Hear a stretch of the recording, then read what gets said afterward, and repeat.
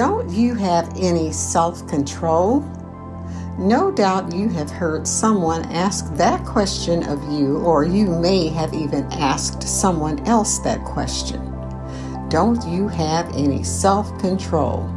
Well, today we are going to talk about the fruit of the Spirit called temperance, also known as self-control or discipline, from Galatians 5, verse 23. We are going to lay to rest this myth that we do not have self-control. My name is Stephanie Wright. Let's talk about being empowered through temperance. You know, we could spend hours talking about self-control, but we are going to focus mostly on one thing. As stated in the opening, we are going to destroy this notion that we do not have the power to control ourselves in whatever area we claim not to have control. Now, setting aside a medical condition which may prevent some of us from having control over certain aspects of our lives, for the most part, we have the ability to control what we do. Why? Because Jesus said we do. When did he say that? When he said he would send the Holy Ghost back into the earth once he ascended into heaven. He said the Holy Spirit would be our helper, our advocate, our guide, and more. In John 14:26, comforter means paraclete in Greek and also means advocate or helper. If you have not listened to at least the first 2 or 3 episodes in this empowerment series, please do so to learn about foundation principles and many scriptures on the Holy Spirit and empowerment.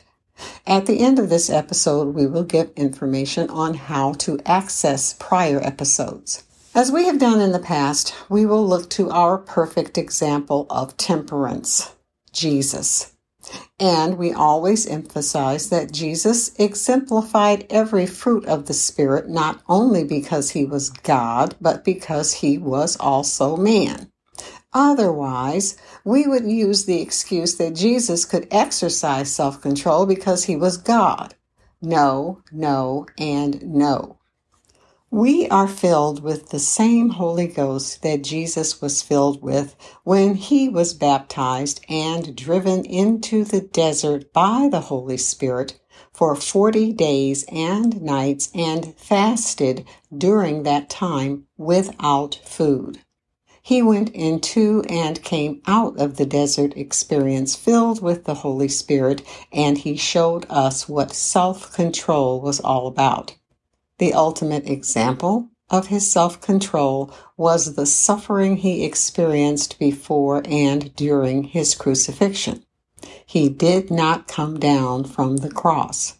He was disciplined enough that he let his love for us absorb the pain until he died on the cross, but was resurrected on the 3rd day. It reminds me of Isaiah 53, verse 7. He was oppressed and he was afflicted, yet he opened not his mouth. He is brought as a lamb to the slaughter, and as a sheep before her shearers is dumb, so he openeth not his mouth.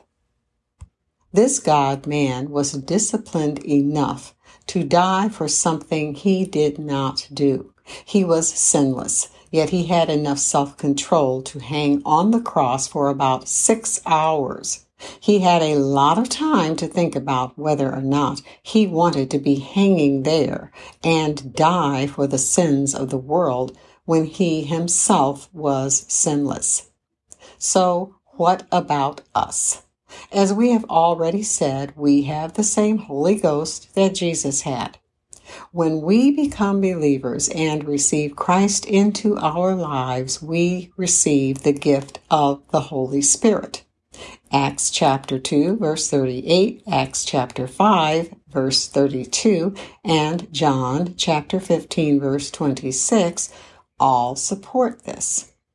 Through the Holy Spirit, we have the same power that Jesus had to exercise self-control, be disciplined, be temperate in all things. And all means all, and that's all that all means. I don't care if it is food, sex, lying, drugs, hatred, or whatever little secret, intemperate thing we think nobody knows about. Yes, some of the things I just mentioned, Christians are hung up on and in and need to be delivered from. In fact, the word temperance is defined in the Greek as self-control, the virtue of one who masters his desires and passions, especially his sensual appetites. Furthermore, before we even get to the list of the fruit of the Spirit in Galatians 5, verses 22 and 23, Paul lists the works of the flesh in Galatians 5, verses 19 through 21. Those being adultery, fornication, uncleanness, sensuality, idolatry, witchcraft, hatred, strife, jealousy, fits of anger, disputes, dissensions, factions that promote heresies, envy, drunkenness, riotous behavior, murders, and such like, the catch-all phrase.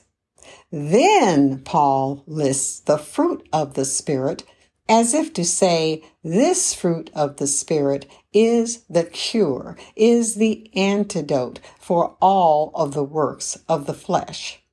The Holy Spirit can help us move from self-denial and self-satisfaction to self-control. If you say, I just can't help myself, you are right. You can't help yourself, but the Holy Spirit can help you. After all, as we have emphasized, the Spirit is the helper sent by Jesus, who said, without me, you can do nothing. John 15, verse 5. And while things are impossible with man, with God, nothing is impossible. Matthew 19, verse 26. And what about our purpose?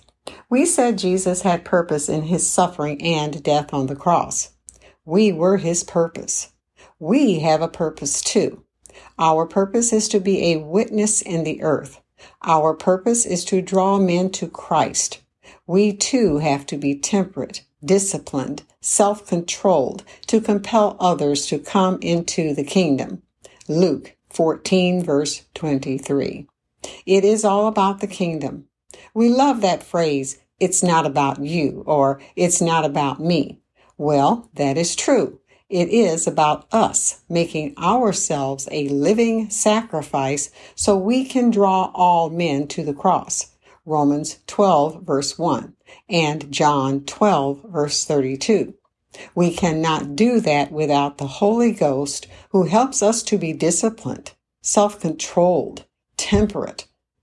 The Holy Spirit helps us to fulfill our purpose and get us to our ultimate reward, be raised from death to everlasting life. So let us, and that's me too, say, yes, I do have self-control. We as believers have self-control because it was given to us through the Holy Spirit. If we say we don't have self-control or any of the fruit of the Spirit, we are really saying we just don't want to exercise that fruit. God does not lie. If he says he gifted us with the Holy Ghost, he also gifted us with the power to be fruitful.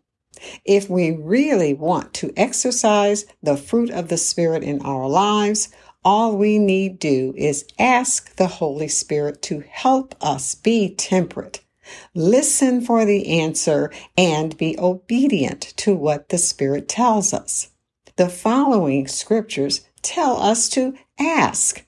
Luke 11, verse 9, Matthew 21, verse 22, Matthew 7, verse 7, James 4, verse 3, and John 14, verse 13.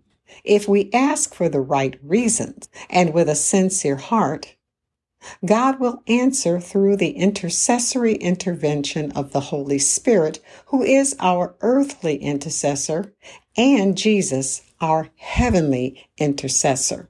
But let me say this as we begin to close this episode. If you fall short in your exercise of temperance, don't beat up on yourself. Simply repent and get back in the race. Proverbs 24:16 says, "A righteous man falls 7 times and rises up again, but the wicked shall fall into mischief." 1 John 1 verse 9 says, "If we confess our sins, that includes our shortcomings, he is faithful and just to forgive us our sins and cleanse us from all unrighteousness." And above all, remember, Satan is an accuser whose job it is to keep you from walking in the power of the Holy Spirit. Revelation 12 verse 10. But we are not ignorant of his tricks. 2 Corinthians 2 verse 11. So keep pressing forward in the Spirit for the prize of the high calling of God in Christ Jesus. Philippians 3 verse 14. We are at the end of these episodes on the fruit of the Spirit from Galatians chapter 5 verses 22 and 23. But really, this can be the beginning of a new relationship with God through the Holy Spirit. Ask the Holy Spirit to help you to deliberately, consciously, and consistently exercise not only self-control, but all the fruit of the Spirit: love, joy, peace, patience, gentleness, goodness, faith, and meekness. Now, let's close with a word from Apostle Charles Wright, and may you be empowered through temperance in all things as you strive to obtain your crown of everlasting life. 1 Corinthians 9, verses 25 through 27. If you have an experience with the Holy Spirit that you would like to share, or you want to contact us, or comment on this podcast, please visit us on Facebook at CGM Podcast International. Our handle, the symbol at CG Missions, can be used to reach us on Instagram, YouTube, and Twitter. Again, that is the symbol at CG Missions for Instagram, YouTube, and Twitter. Also, to access all episodes by category, go to our website, which is cgmissions.com/podcast. This is Apostle Charles. Until next time. Charles George Missions Incorporated is a 501c3 nonprofit organization. All donations are tax deductible. Thank you.